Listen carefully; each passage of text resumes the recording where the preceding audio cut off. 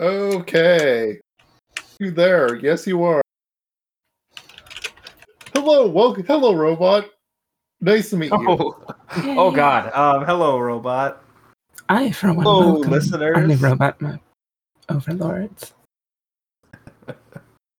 Hello, listeners. Welcome to another episode of Flail Forward, where we are flailing forward and talking about DM guidance and agency tools and such. Mm-hmm. I'm Fred. There is Kefwar here, Hello. and also Catrice. Whether you want me here or not. Oh my God, and there may be a Rob. There may be Rob in the future. Oh, never mind. Anyway. We scare everyone away. It's fine. It's fine.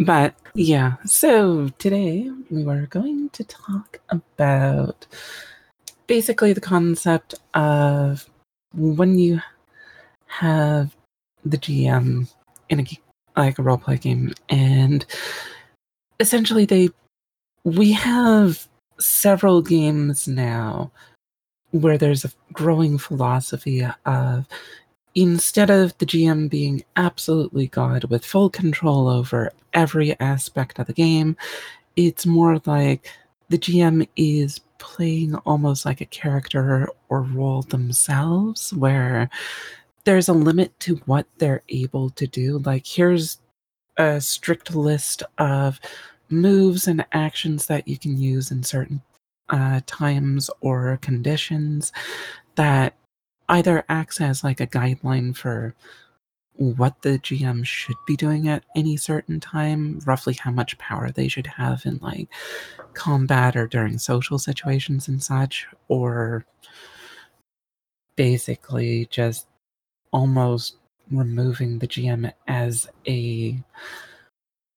like a concept, and more so game is on rails and the GM's just there to patch things up when it goes off the rails. So I don't think I'd describe it quite like that. I don't think I would either. I mean, there are some games that kind of have that feeling to them, but I think, well, actually, how would you describe these kinds of things then?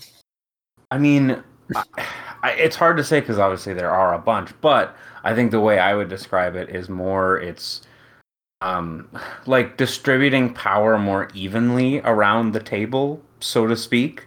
So it's not just like putting it on rails, but it's kind of giving everyone equal control of the train, or more equal control of the train, if you'll follow my clumsy metaphor. Mm-hmm. Yeah.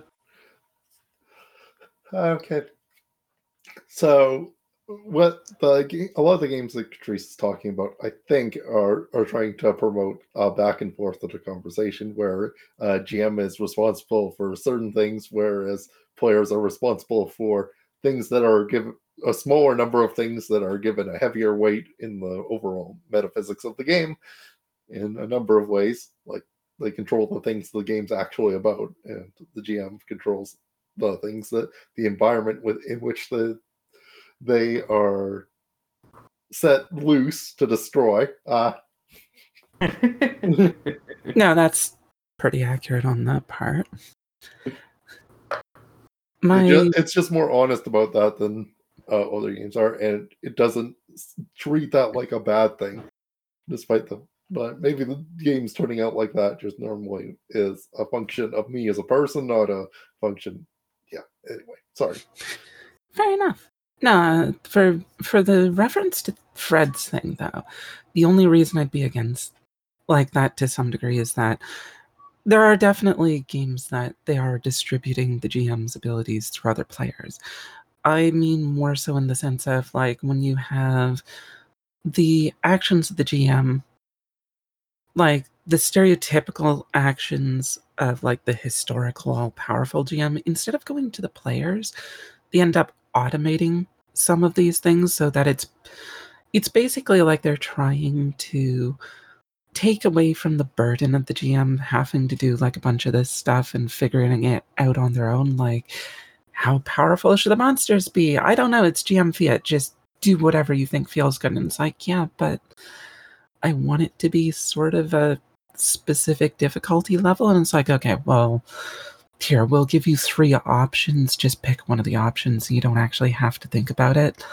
As it's not really distributing the power to the players, but it's not really giving it to the GM either in a lot of ways. It's often just giving it to the game as a mechanical system on its own in many cases.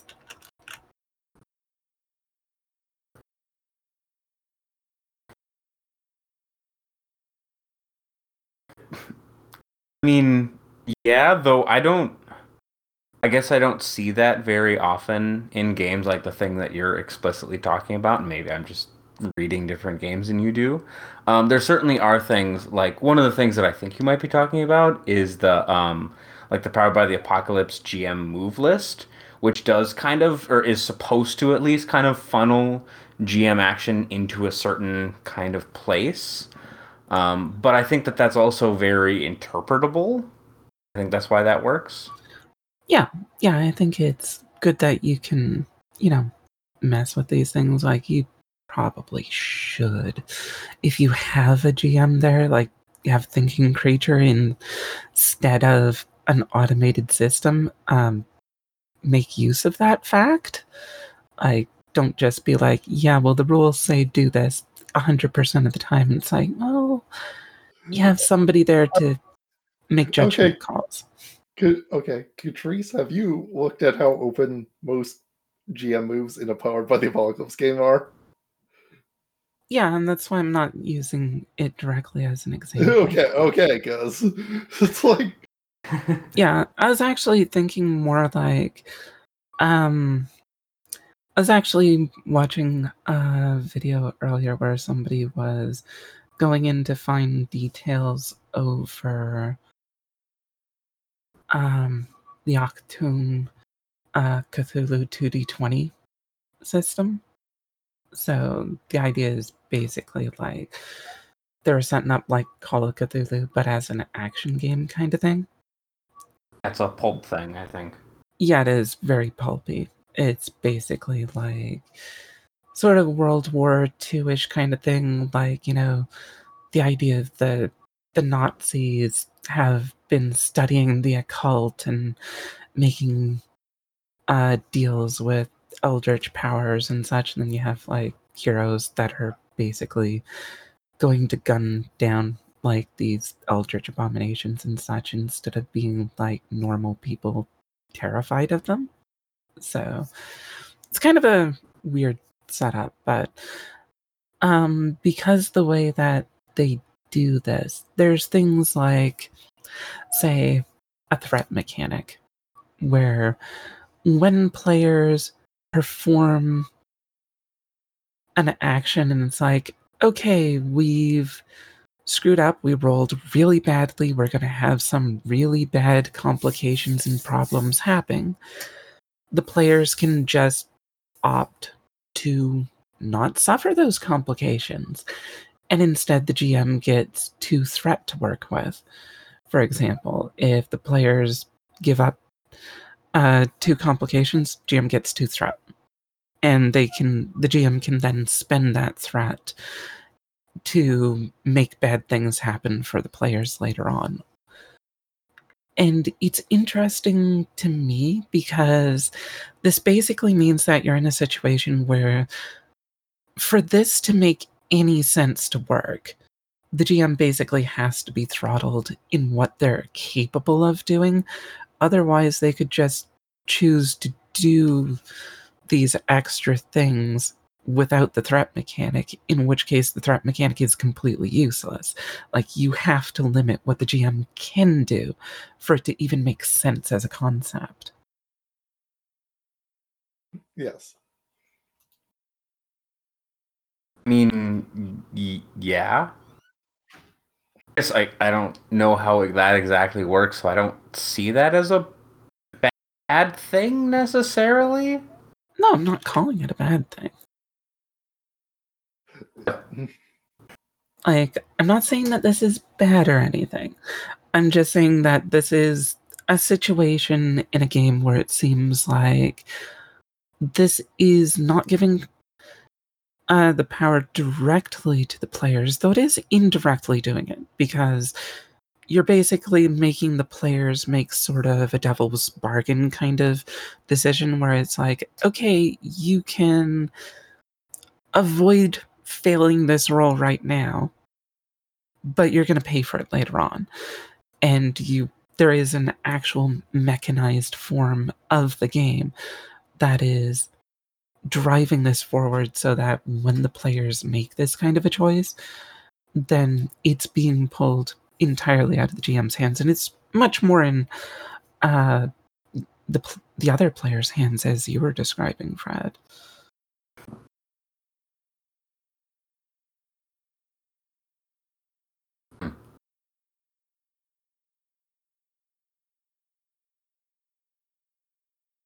This is getting less replies than I thought it would.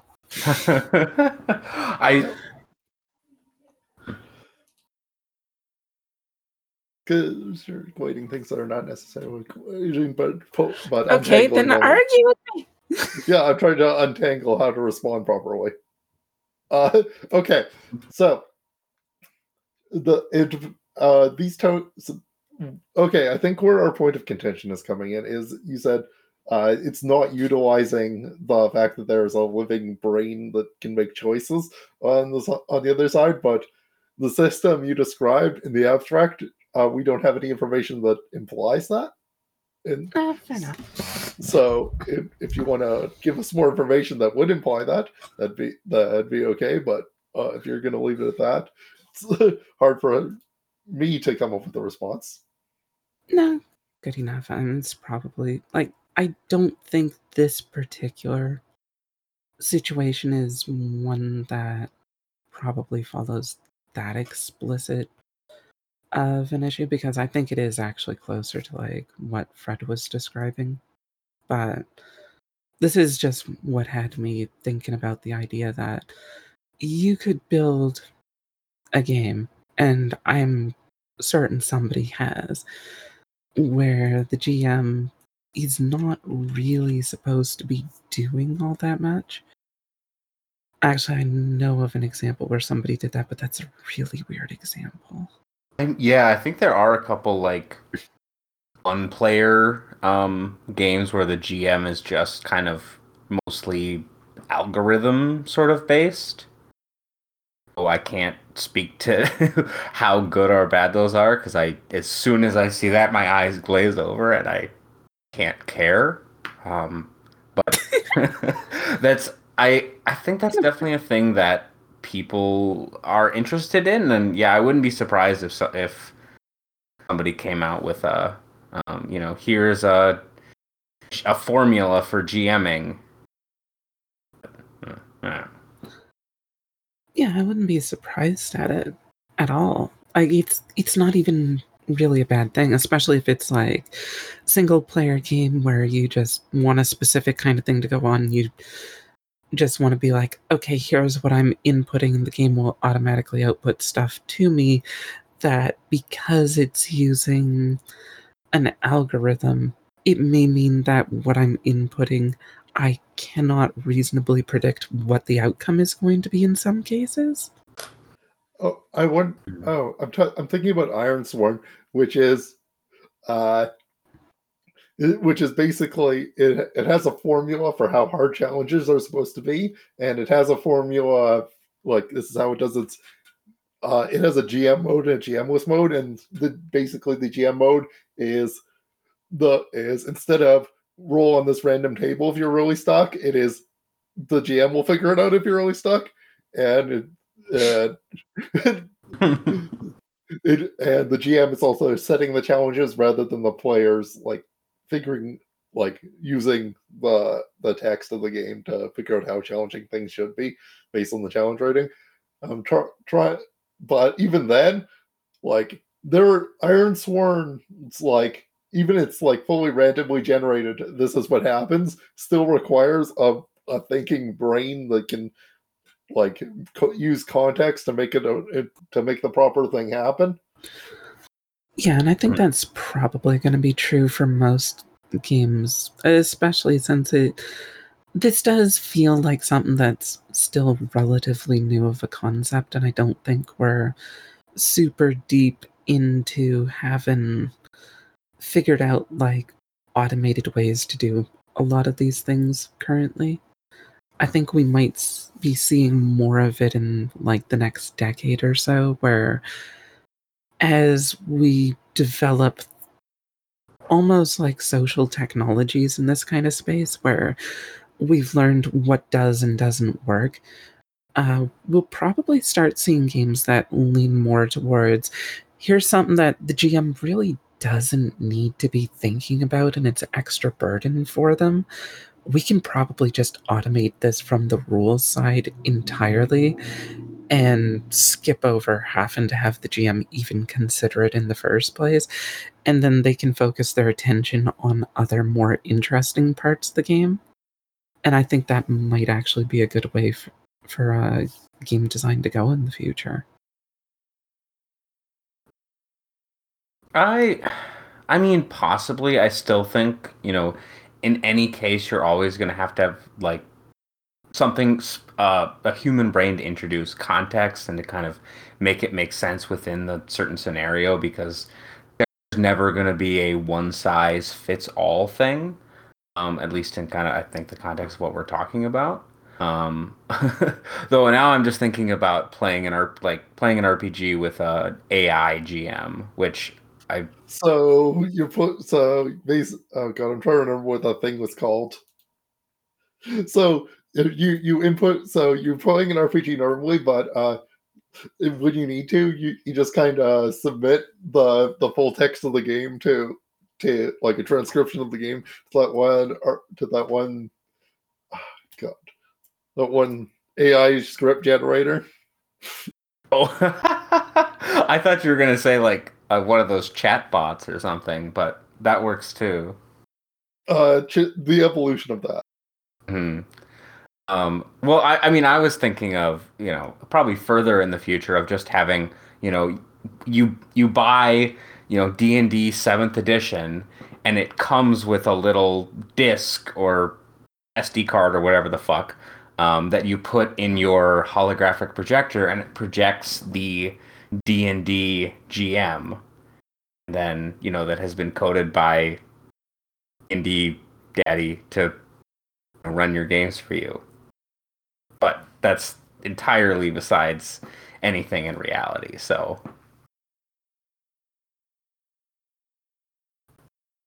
but okay, I feel like we've been doing this like offloading of I don't know, creativity or narrative responsibility onto the system for a long time. And talking about like especially like random encounter tables, which have been in role playing games for a really long time. And then recently, more so, we've been offloading, or I shouldn't say we, but designers in some places have been offloading more of it onto the players, as well as offloading some of it onto the game and the systems. I mean, that's definitely something that has been happening, and I don't think that's really a bad thing in a lot of cases, but it depends on like the players wanting to do that too. Like, have seen situations. For example, when we did that test of Monster Hearts, and it was like, yeah, make up like all the students in the classroom, and Rob was just like, no, I just don't want to do this. Hmm. It's like, you do have to have the players actually be receptive to doing that, and a lot of players will be, but a lot of players I find do have certain things that are more common in players than in GMs, and vice versa. Like, if you have a GM, they're vastly more likely to want to have like the personality type that's just like, I want to sit down and build an entire planet just because I can. Whereas players, you'll get some players that will be interested in doing that, but usually it's more people that want to be a GM or a player, not just like a player. So if you try to offload this entirely onto players so that all the players can do it, it might sound great from like a game designer perspective because you're probably the kind of person that does that. It might sound great from the GM perspective, but a lot of the time I find it doesn't work handing it to the players unless you do it something like how Mark does it with his questionnaire sheet for Praxis Arcanum, where he's basically like, there's something really weird about this world. What is it? Is it like magic or giant robots, or there's something weird about it? What is it?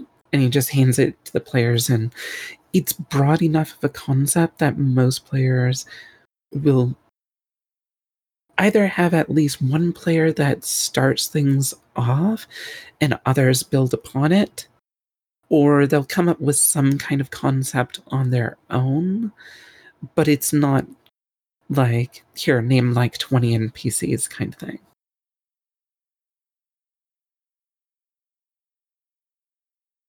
Yeah, that is a good way to offload that kind of control or responsibility.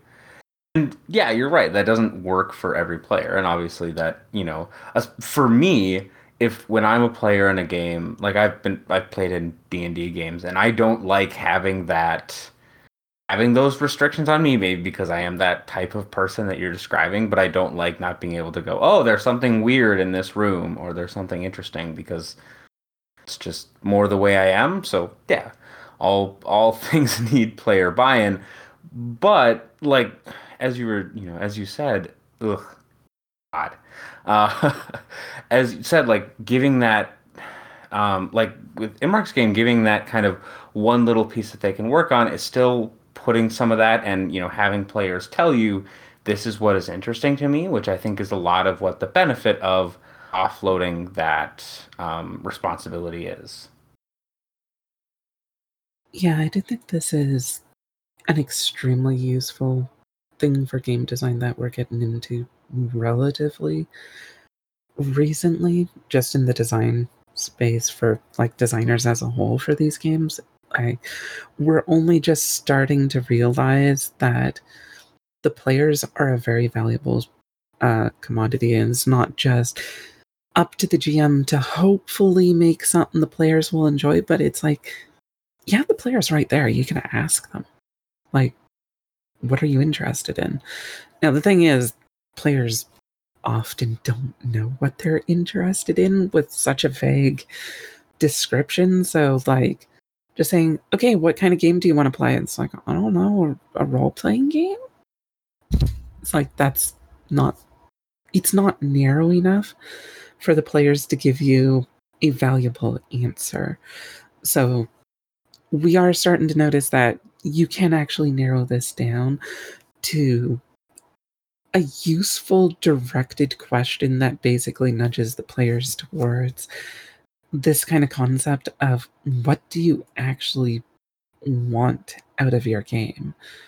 So that like the GM knows what they want to make with it, the game knows what parts of it to build into it if it's like a modular type system, this kind of thing. Like the players, you need player input to a degree, and we've kind of previously in older generations of RPGs just kind of been skipping over this step or making assumptions for the players without asking them.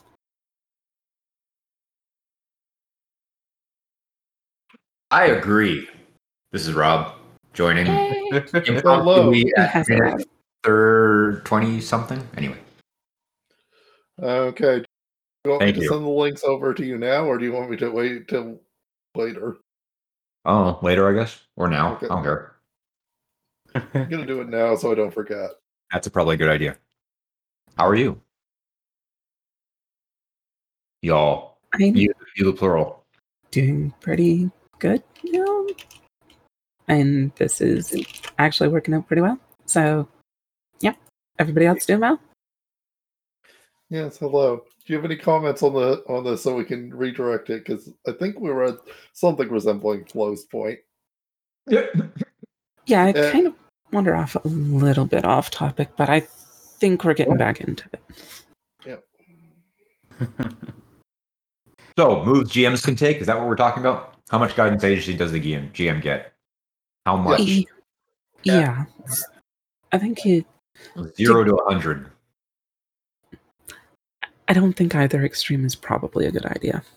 I think that's actually a good thing to mention, is that, like, if you give a GM 100% godlike power, you are putting all of the burden on the GM. Like, you're not giving them anything to work with, anything to springboard off of. Like, you're basically putting them in a position where it's like you're in the middle of the ocean.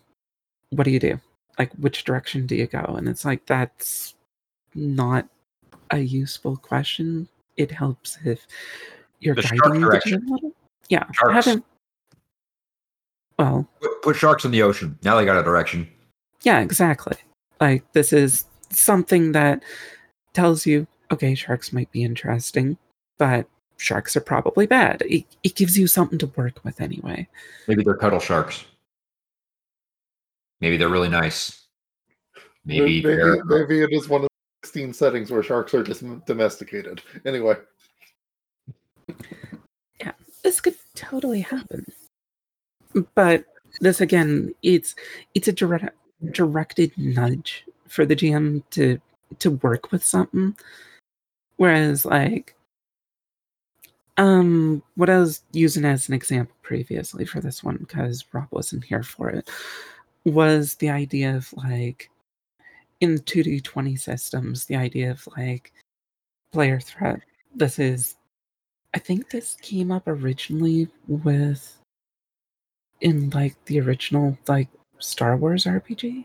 I don't remember, but it was basically like players perform an action goes horribly wrong. They're like, okay, so instead of dealing with the fallout for this action, we're going to get threat or threat dice or some kind of thing where we're handing the GM something that they can use against us as a plot device in the future, or to mess with our rolls, or make an enemy stronger than they would be otherwise, or something bad is going to happen and we are choosing to do this. And we're handing the GM a tool to do this with. But for this to make sense, the GM has to be throttled in some way in what they're capable of doing, because you can't have the omnipotent GM pure fiat where they can create anything in the first place as they feel like it. Otherwise, this entire system makes absolutely no sense. It's like, okay, you can throw a dragon at the players at level 1 if you feel like, but we'll give you the option to throw 2 dragons at them, but you could have already done that already. In which case, it doesn't actually have any teeth to it, kind of thing, right? I've had that. I totally hear what you're saying. If let me come at it from a different angle. The Star Wars thing that you mentioned is interesting, because that's like you can just make this. This is the thing about GM agency that I think you just hit the nail on the head of which you just hit the nail on the whatever. What was I saying? Yes. Now I understand. The thing, what I was saying was the nope, lost it again. It's been that kind of day. That's fair. Something about the GMs. Oh. Is this like having a conversation with a half senile wizard? Probably. I was gonna say with me, but that works too. Fair enough. Same thing. Yeah. I'm not a wizard. So the thing about like giving taking away GM agency and then dribbling it back, right? Like, hey, you could have made this adventure X this difficult, like you're saying, like you can have. This is really hard to talk about without concrete examples. Let's say you're in Fate, right? We're playing Fate. Fate has a very robust fate point economy where you trade points back and forth as the game happens. So in Fate, the whole point is you are supposed to present the players with challenges, and then by virtue of the players having aspects that would be a barrier in such challenges, they are saddled with a mechanical penalty, usually a 2-shift penalty, I think it is, for Fate. You get +2, -2, whatever, to what you're doing. The point is that the GM is not expected to be able to simply arbitrarily make enemies better or worse at will, right? Whereas in a game like Pathfinder, yeah, let's say Pathfinder, you can sort of put, there's no mechanic by which the game lets you make things more difficult. You simply have to change the difficulty, or more or less difficult. You have to change the difficulty on the fly by fiat, right? And games that give you the freedom to do that are trusting the GM with a certain kind of power where they're not going to abuse it. And Fate is not exactly doing that, but they're more like saying the players have access to the amount of agency that, like, knowledgeable access to about the amount of agency the GM has currently, which is a weird structure now that I think about it, but it seems to be the case. Thoughts? Yeah. Yeah, Yeah. that is a weird thing to think about. I don't know what to say about that. Well, You think it's in accurate? yeah, Okay. there is some accuracy, although there is actually some encounter building in Fate in a weird way, because in theory, skill lists are predefined in Fate. Yeah. Mhm. So that is basically the equivalent, but there's a lot less to them. But yeah, actually, Meaning the campaign's skills that are. What no, do you mean? enemies when drawn into an encounter in Fate have a skill list, or at least of the relevant combat skills. And Right. I thought there was something I wanted to say about that, but I'm not sure anymore. Well, in that they're generally not arbitrary. They're generally within Yeah, a particular range of where the players are, yeah, and that tends not to move in Fate very much. no, it doesn't. Yeah. But that's okay. If people are into that style of play, that's good. What do you guys do in your games for GM agency? I mean, for me, I'm trying to figure out exactly that thing right now, because it looks like I might be somewhere in the 0 to 20% range of GM agency. I don't know. Probably not entirely 0, but creeping up on. Okay, what in the current iteration is the GM responsible for deciding? What in the current iteration is it? The GM is responsible for deciding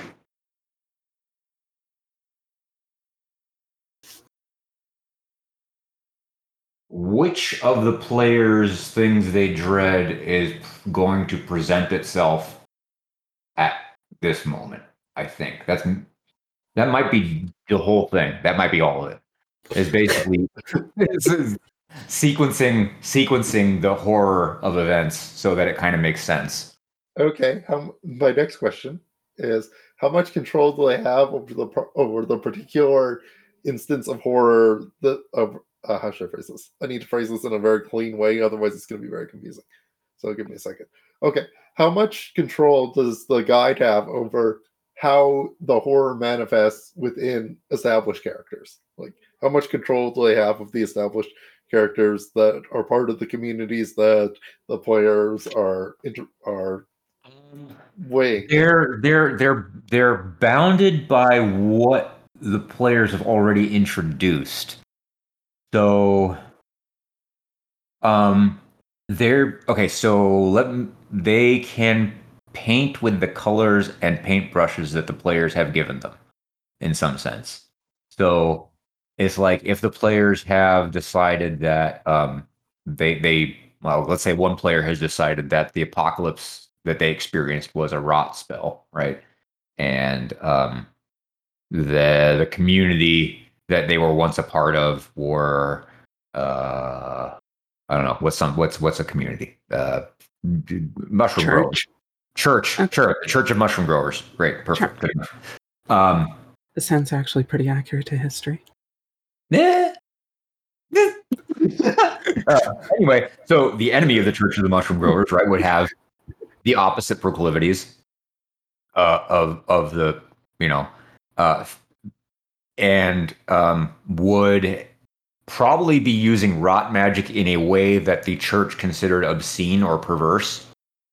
And so from that, the GM paints inside that little box. So the player has already said, I want to deal with rot magic seems cool to me, religious themes seem cool to me, and we were in charge of food supply. Cool. So now you have so rot magic's going to figure in. There's going to be either sectarian violence or antithetical theocratic violence, the opposite of whatever the church believes this other group's going to believe. And then you have what the gap in the local economy is now, which is there's a food supply shortage, there's a food shortage because all the people that were in your organization are fucking dead.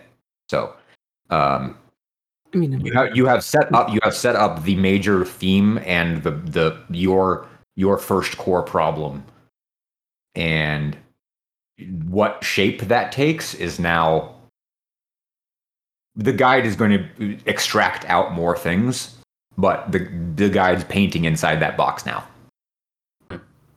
Okay, so sorry. Oh, no, go ahead. I was going to use this as like an example. So if you have a question first, Fred, go right ahead. I have a question, but it might be kind of big, so you should go first. Wait, Fred. Okay, fine. So Rob,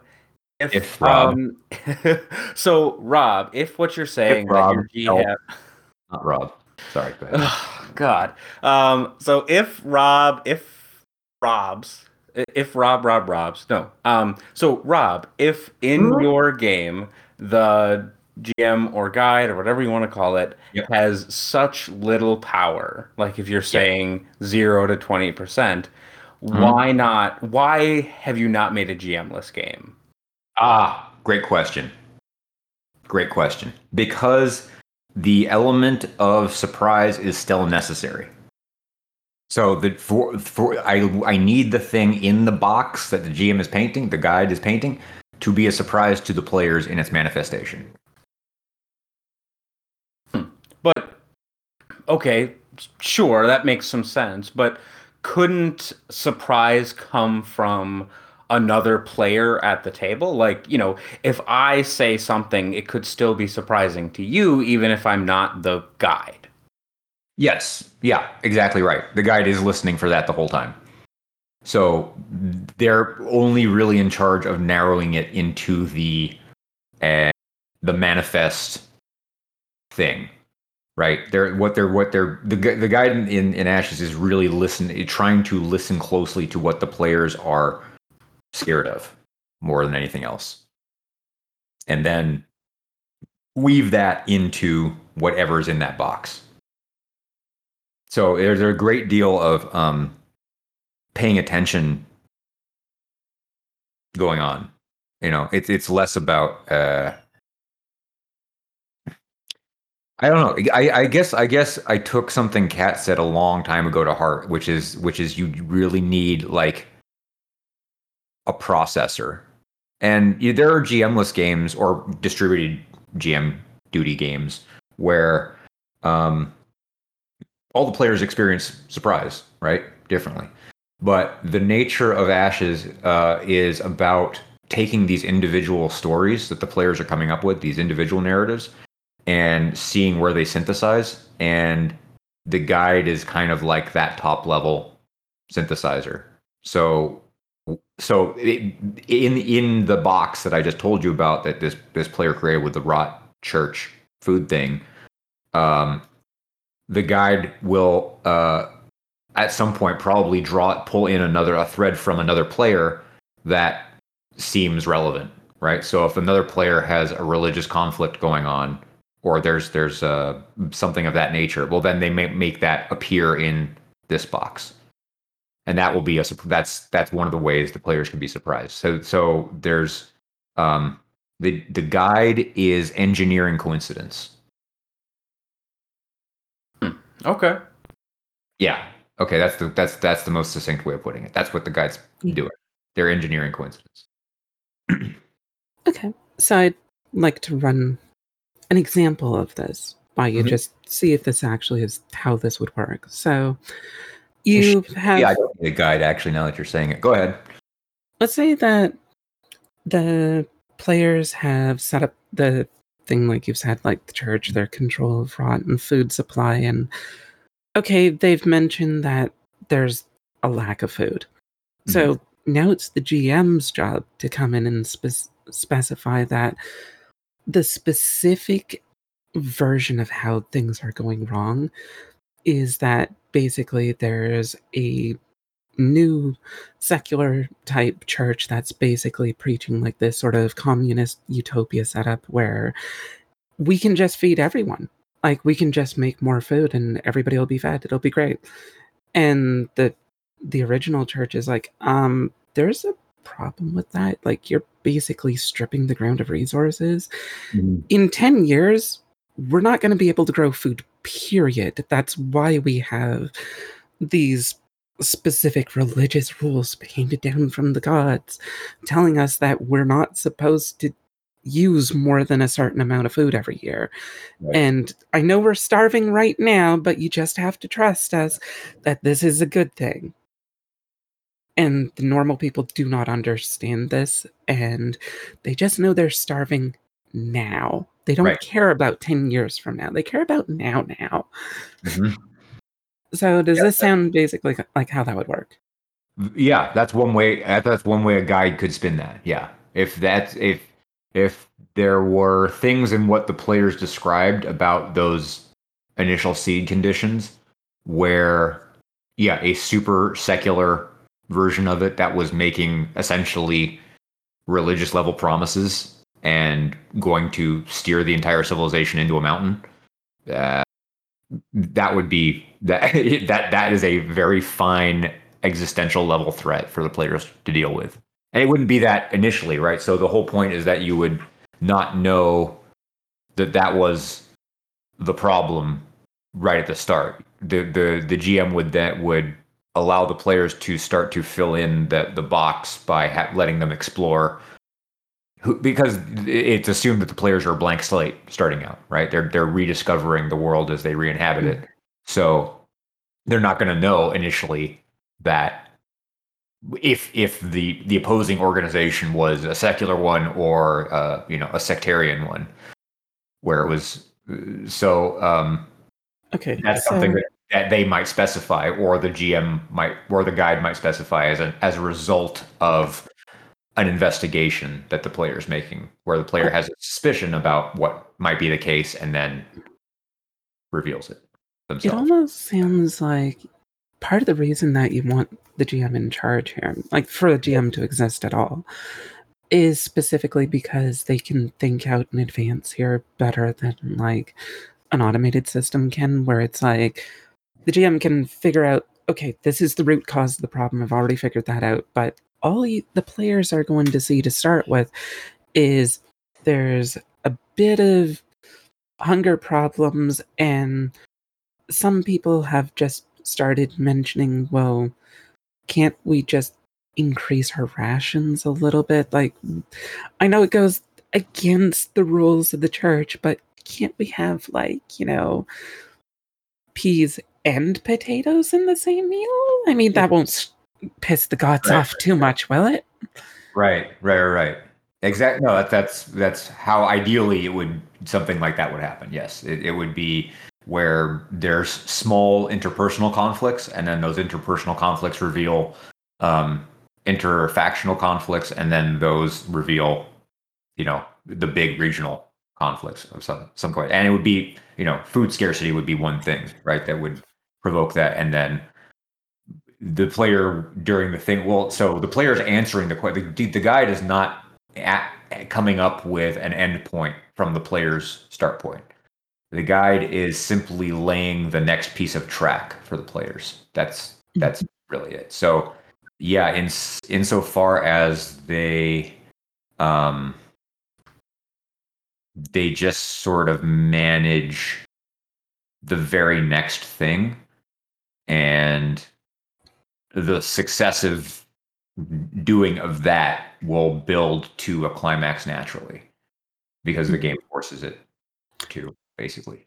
I suppose that's kind of good. I might actually suggest that you give the GM coaching to start thinking of potential things that can branch off from it. Like, think of a... No, opposite of what happens. No. The GM is not supposed to think at all. The GM should shut their fucking mind off, actually, when running Ashes. That is a very awkward situation. You shut up and listen is the first thing the Ashes GM should do. Don't think. Yeah, that is definitely more restrictive than how I would be doing things. Definitely. Yeah.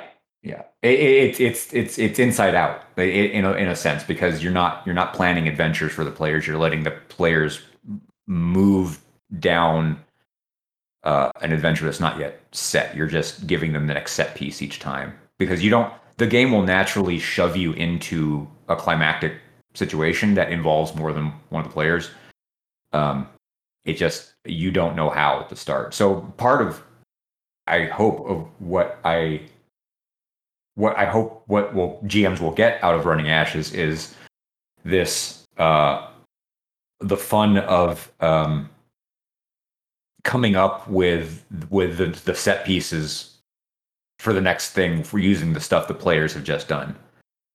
So there's a constant, because it's a no prep game, essentially, there's a constant back and forth of the GM taking player input and setting up a new scenario. Or that's not really the way to put it. It's not a new scenario. It's just sort of the next thing based on what the players have told them, really. It's not a good explanation. Or at least it's not one. I don't find it satisfactory. I don't imagine anyone else would either. So there. You want to say something, Fred? I just think it's an interesting relationship between players and GMs to kind of have the GM be a much more reactive and passive role. It's a switch, as you said. And yeah, it's an inversion. Yeah, it's a little, because normally it's, I don't know. I guess it's because there's a certain element of my style that's just lazy. Well, it's very extreme on the end of open world sandbox kind of thing. Like, you do whatever you kind of feel is interesting to do. But my main issue with this is that it does limit the degree of things that can be used as literary tools. Like, with this kind of setup, it is basically impossible to use foreshadowing as a tool. Because for the GM, yes. For the players get to do it all the time. Yeah. Like, the players can do it, but to some degree, like, this is the kind of thing that I've generally found most players enjoy it when the GM springs something on them that they didn't expect, they didn't recognize, but when they see it, it's like, you've been planning this for like the last month and we only just saw it now. Right. Well, the thing is that, so Ashes is supposed to deliver on those moments by actively handing the guide the player's blind spots. I'd like to see that actually in action, and if it actually works, because that would be neat if it did. Yeah, me too. I hope it does work. The whole point is that because the players are constantly telling you what they're interested in, the game will give you the opposite thing that they're ignoring. Hopefully so. Like I'm cautiously optimistic on this. I think if it can be done, you'll probably find a way to do it. I'm not sure if you have succeeded in this yet, but I like the hope that it could be done. Yeah, a blind spot generator. The thing is, so the thing that the players may discover is that they get to call each other on their blind spots. So it's one of the things that the game encourages is that thing. So it's You've created a PvP game indirectly. it's a PvP. I mean, I guess if you think calling people on their blind spots is adversarial, I mean, it is in a sense, but in this way, it's supposed to be like, oh, I was focused here, and then there's this other problem growing over here. And because we're all fate wizards, right? Like you have a justification for noticing my blind spot as a player. Like as you as a player has a in-game meta. That's not meta. It's a mesa justification for the noticing the other character ignoring something, right? And which is not pleasant for that player. And in fact, their character would may suffer horror, or probably would suffer horror at when that's happening, because then they realize that the problem that they've been ignoring is actually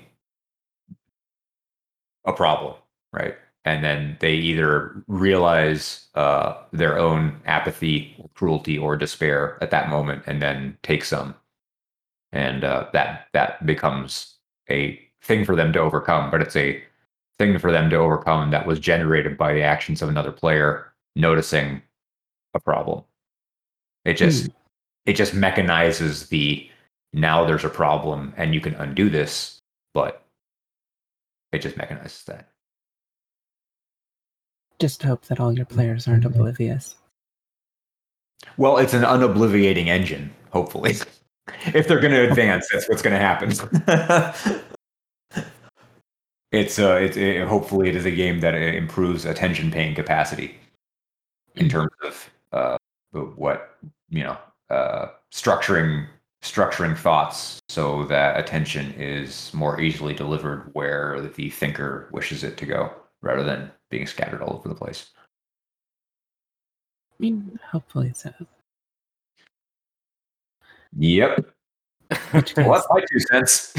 This is just the point where I would say, like, this is where it's a good idea to have a backup plan for a GM to be like, okay, nobody has noticed anything, but I'm seeing the gaps I could exploit. I should probably put those in.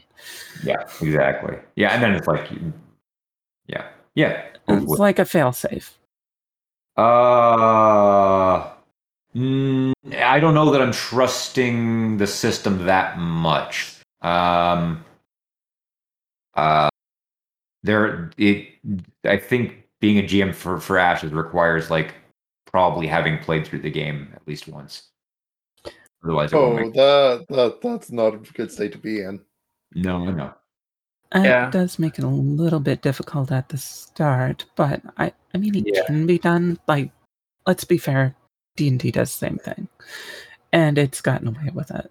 So yeah, it got away with it. It just took a long time to propagate. Yeah, it's the kind of thing that you might want to find shortcuts for propagating it because of that, because you would have to personally run a game for somebody, essentially for them to know how to run it themselves, and then once they've experienced it, they can do it themselves, and it can spread outwards from there. But yeah, it does need something to kick the branching out a little bit quicker. Yeah, maybe. I'm in no rush. Good enough. I mean, if you don't have any need to make profit off it or anything at any point in the near future, I mean, that's fair. Yeah. Also, playability is not where profit lies in marketing your RPG, so it's fine. True, which is Really? awkward, but it is true. It is a very accurate observation, Kovar. I will. The world's most popular RPG, in fact, is somewhat high barriers to entry. It's a little bit weird by that. But yeah. I don't know. I'm pretty sure Rifts doesn't have a very high barrier of entry. Yeah. I'm pretty sure Rex It is the isn't world's the most most popular popular. RPG, TM. Mm-hmm. Rifts. Oh yeah. There's a lot of people who don't even know Rifts exists. Well, more people now know because we mentioned it on this podcast. That's for sure. Because people listen to this, right? Oh, yeah. Listeners. Yeah. I mean, this is Like, in every All American two home. of you now? No, Yeah. We Canadian are broadcasting live to 300 million people right now. on Sweet. 377.8. 77.8 what? 377.8 KQ78 RS. Okay, are you communicating with the communists? What's going on? Saying a radio call sign, and making it bad. So don't worry about it. Okay. I got the radio thing. Yeah. Aren't radio call signs supposed to start with K? Yeah. It depends. It said It depends. KQ something. You did. I missed that part. Okay. Yeah. Nope, totally Unless- heard it. Yeah, unless they're a low power station, and then it starts with something else. I think. Weird. W, right? W? I think in some places, yeah, I think that's right. Yeah. So I've looked over that. Anyway,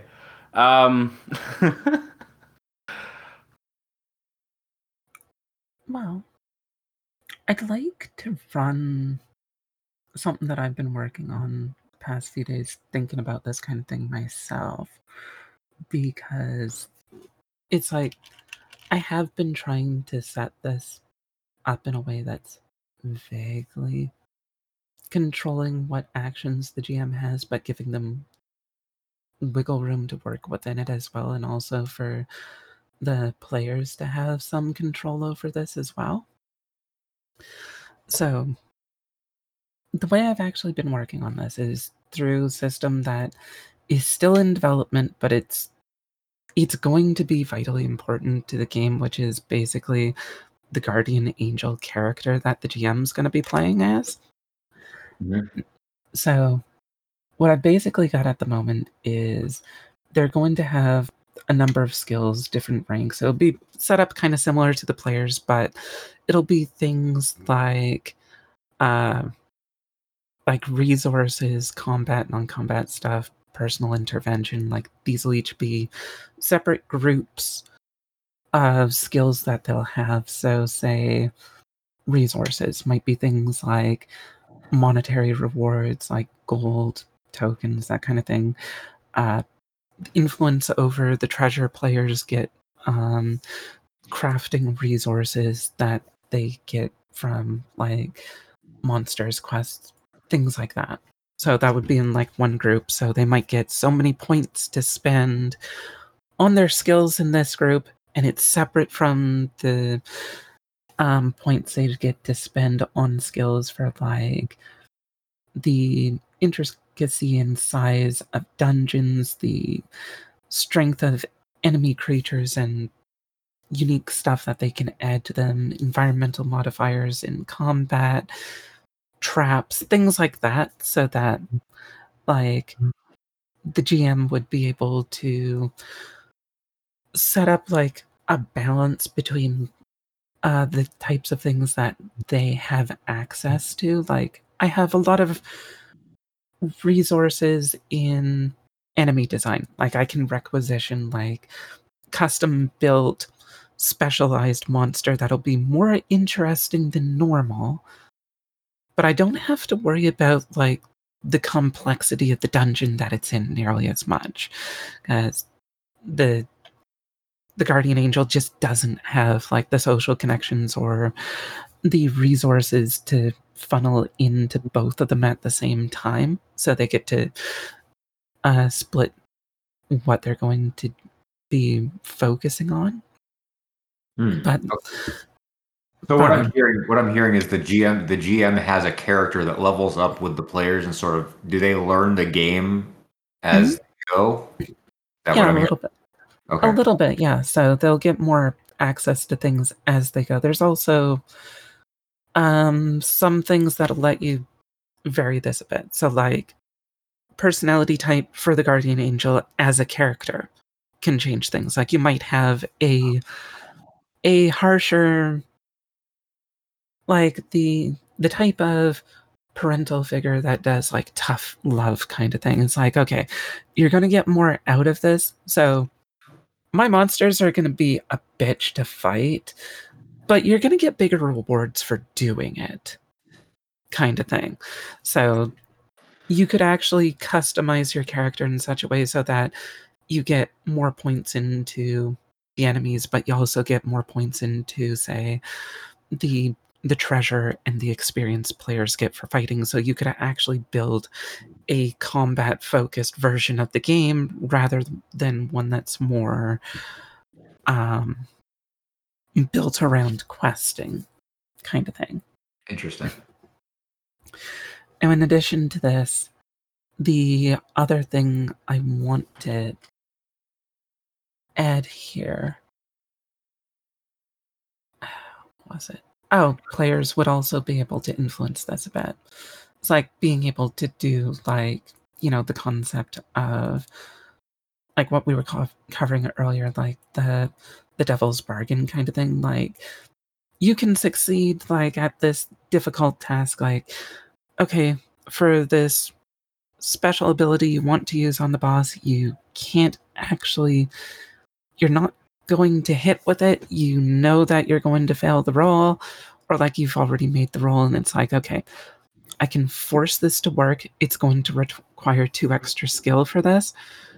And when I do that, I basically temporarily give it to the GM that in their negative thing, like their enemies, their dungeons, their traps, that kind of thing, they suddenly get 2 extra points to allocate as if they were better at this than they normally would be. So when the players give themselves an advantage, they're also given the GM, their Guardian Angel, a greater advantage to put them into a more difficult challenge in the first place, so that it's sort of self-regulating for difficulty. Interesting. Cool. Yeah, I kind of like that in theory, but I also feel like that's a little too limiting.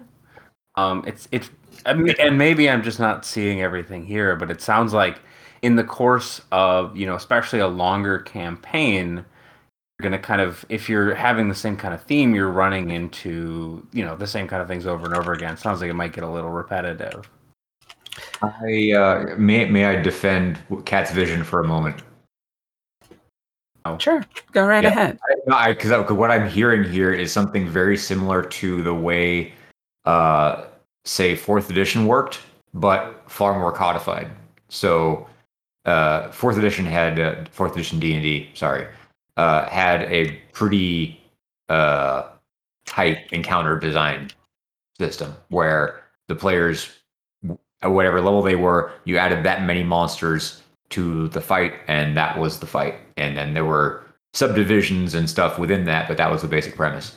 And then, certain tiers had added different stuff. So, like, you wouldn't fight anything that was really flying until 5th level plus. You wouldn't, do anything that was there wouldn't be very much mind control below 10th level. There would be not really crazy terrain altering powers below 15. There were different benchmarks. And it sounds like what Cat's doing is essentially just setting benchmarks for what the players should expect to encounter. Well, the players shouldn't expect, but what the game expects the players to encounter, set as benchmarks, but as conceptualized as levels of GM-ness. if that makes sense. Kind of in a way, yeah. Okay. I I think it's a good idea. I like the idea of having a character that advances and um, the players are interested in how that character advances because it actually changes things. I've not heard of a dynamic like that where the players are interested in like the advancement of a specific GM overlord character that's kind of or like on their side, but not, and also yes, I mean, but no. the thing that it immediately reminded me of was the Ryujin from Ryutama. It's a bit more complicated than that, but the Ryujin do have some leveling up abilities, and stuff. But yeah, How's that work? Explain a little bit more. I haven't read that. So it's been a minute, so I might mess up some details here. But basically, you choose. So the GM chooses a Ryujin at the start of the game, which is kind of like a personification of their seasonal dragon. So you have like I can't remember. I think there's like a winter and a fall. But there's one where it's like, okay, so this Ryujin is more about like adventure and happy times, and this one is about combat, and this one is about mercantilism or something. I can't remember exactly what it is. But then as you go through the game, I think it's just by session, basically. Like after a certain number of sessions, you gain points and can earn new minor powers that the GM can use depending on what kind of Ryujin that you are. So like, and they're usually little powers that can help the players because you're supposed to be kind of a helpful entity for the most part. Is there something in the game that prevents you from helping the players normally? You're fairly limited to the actual powers that you have. You can as the Ryujin take a human form and just help the players out like that, though you're discouraged from doing so. But I don't think there's anything in the rules text that specifically says that you cannot. Interesting. And kind of the idea of Ryutama is that the Ryujin collect these stories that the characters are making, and that is what they eat, basically, are these stories that travelers create. And that's kind of the core conceit. Yeah, it's a cool thing. And that's one of the things that bugged me about Ryutama 2 was kind of having that separate Ryujin character that leveled up a little bit, just because I don't know, I find that can kind of get in the way for me. But granted, I never played a really long campaign of it, so maybe it shakes out better in the long run.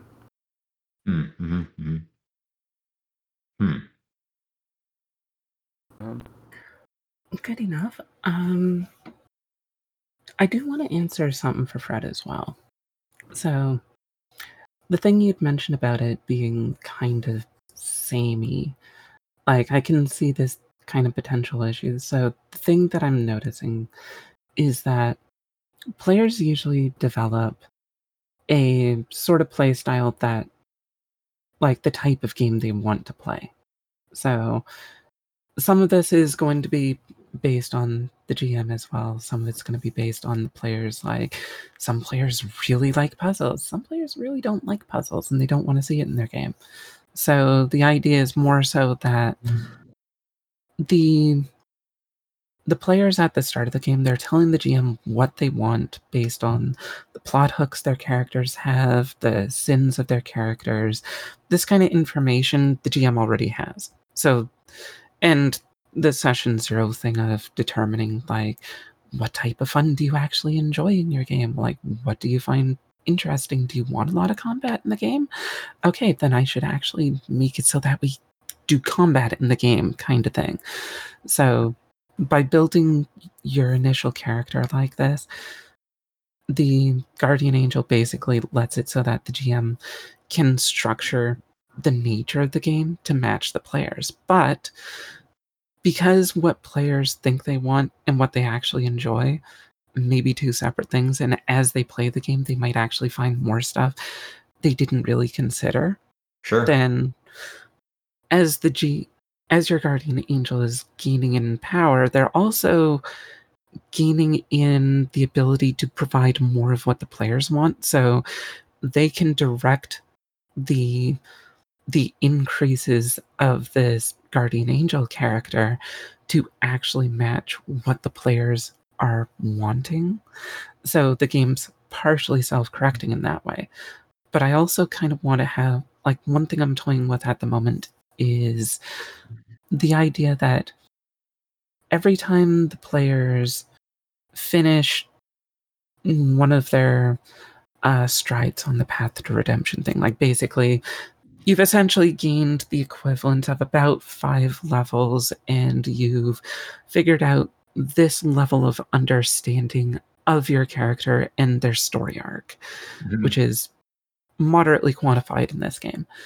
So as you do that, this gives like a baseline increase to all of the skills for the GM's guardian angel character. So they get a bit more resources to work with everything. So as the players are more capable of doing stuff, the GM's more capable of throwing more stuff at them as well. There is a caveat to that, which is that the overarching storyline that's going on in the background, like basically this ends up into a sort of civil war thing going on for like the guardian angels that they're dealing with. So at some point they're actually going to, through their own storyline, start losing access to certain things. So like if they side with the druids, okay, great, you get more stuff for creating dungeons, more stuff for creating unique styles of monsters and stuff. But you no longer have the same sway you used to have with the other faction, which was basically allowing you to do things like build specific detailed things for the players to deal with, like not just like monsters, but the kinds of rewards they would have or the social situations they'd run into. So the guardian angel might actually end up having to go against their own better judgment, like, well, this is what's best for my player characters that I'm trying to take care of and provide them the types of things that they need to grow.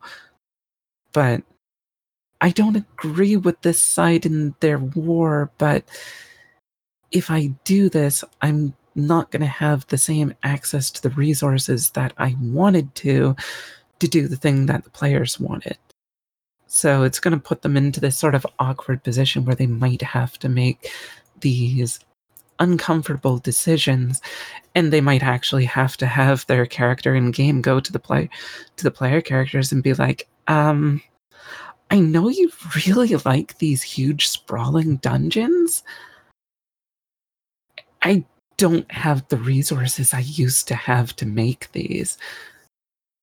What can we do at this situation to actually put you into the position that you're going to learn the things that you want to learn? And that embroils them in the meta plot, basically, because then they care about the resources, and then they investigate why the guardian angel has. So so this is built into basically every version, this sort of ascension into the meta plot of like, okay, so once you are, and this is kind of like reflecting the journey, the epic level journey, if I may, in doing the sort of like, oh, okay, well, we're fighting, okay, we've beaten like all the guys in this region. It's like, oh, now we're fighting like the son of a god or something, or a demigod, and then the deity itself gets involved and blah blah blah blah blah. You know, that's sort of like the oblique meta story of D&D right? Ever since they came out with deities and demigods, and it was like, okay, we can kill these things. Well, I guess that's the end game de facto, right? I think you're wise in codifying the major story beats into something the players care about in that way that affects them directly, so that they have a reason to investigate beyond. Oh, the players need to investigate this other game doesn't work, but you are essentially putting them in a position to care. They don't have to care. Like, they can just ignore it if they want entirely, or they can actually influence the output of this war. So it can actually directly benefit them. Like, oh, we don't have access to as much treasure as we used to have. We want treasure, though. It might actually be in our interests to actually do something about this because it's directly affecting us. Right. It's not something they have to do, but I think it's a good idea, just as a general trend, that major events that happen in the world should actually affect the players so that they're invested in it. Like, this can affect your own character, like not just the characters themselves, but the things that the players are invested in, like setting up the stronghold for this. You get a town that's associated with it. You get NPCs that are associated with it. So even if the players aren't that interested in their stronghold directly, this is something that's anchoring them to the game world. Like, there's characters that you actually enjoy and like, and some of them you will have created yourself. So these NPCs exist. You like these NPCs. Bad things are starting to happen to the NPCs. You actually have personal investment in doing something about this instead of just being aloof and only caring about your own selves, because this is something that you care about as well, because you personally created it. You said this was interesting. Now it's actually directly affecting you, kind of thing. Right. That's cool. On that note, I got to bounce. Thanks for the chat. I will be Okay. Good night. Oh, okay. Have a good I gotta go too. Obviously. Oh my god, I'm gonna fall asleep. Okay, thanks, Good. guys. Sorry, Fred. No, it's I'm sorry okay. for boring you. No, you're not Don't boring worry, me. I will speak in monotone so that you do not have any problems with staying awake any longer. Thanks, guys. Have a good night. Good night. Good night. So, do you want to keep talking? Yeah. This was good, I think, unless there's anything else that you want to bring up. Not really. Okay. Good night, everyone. Good night. Because it's always night where you are.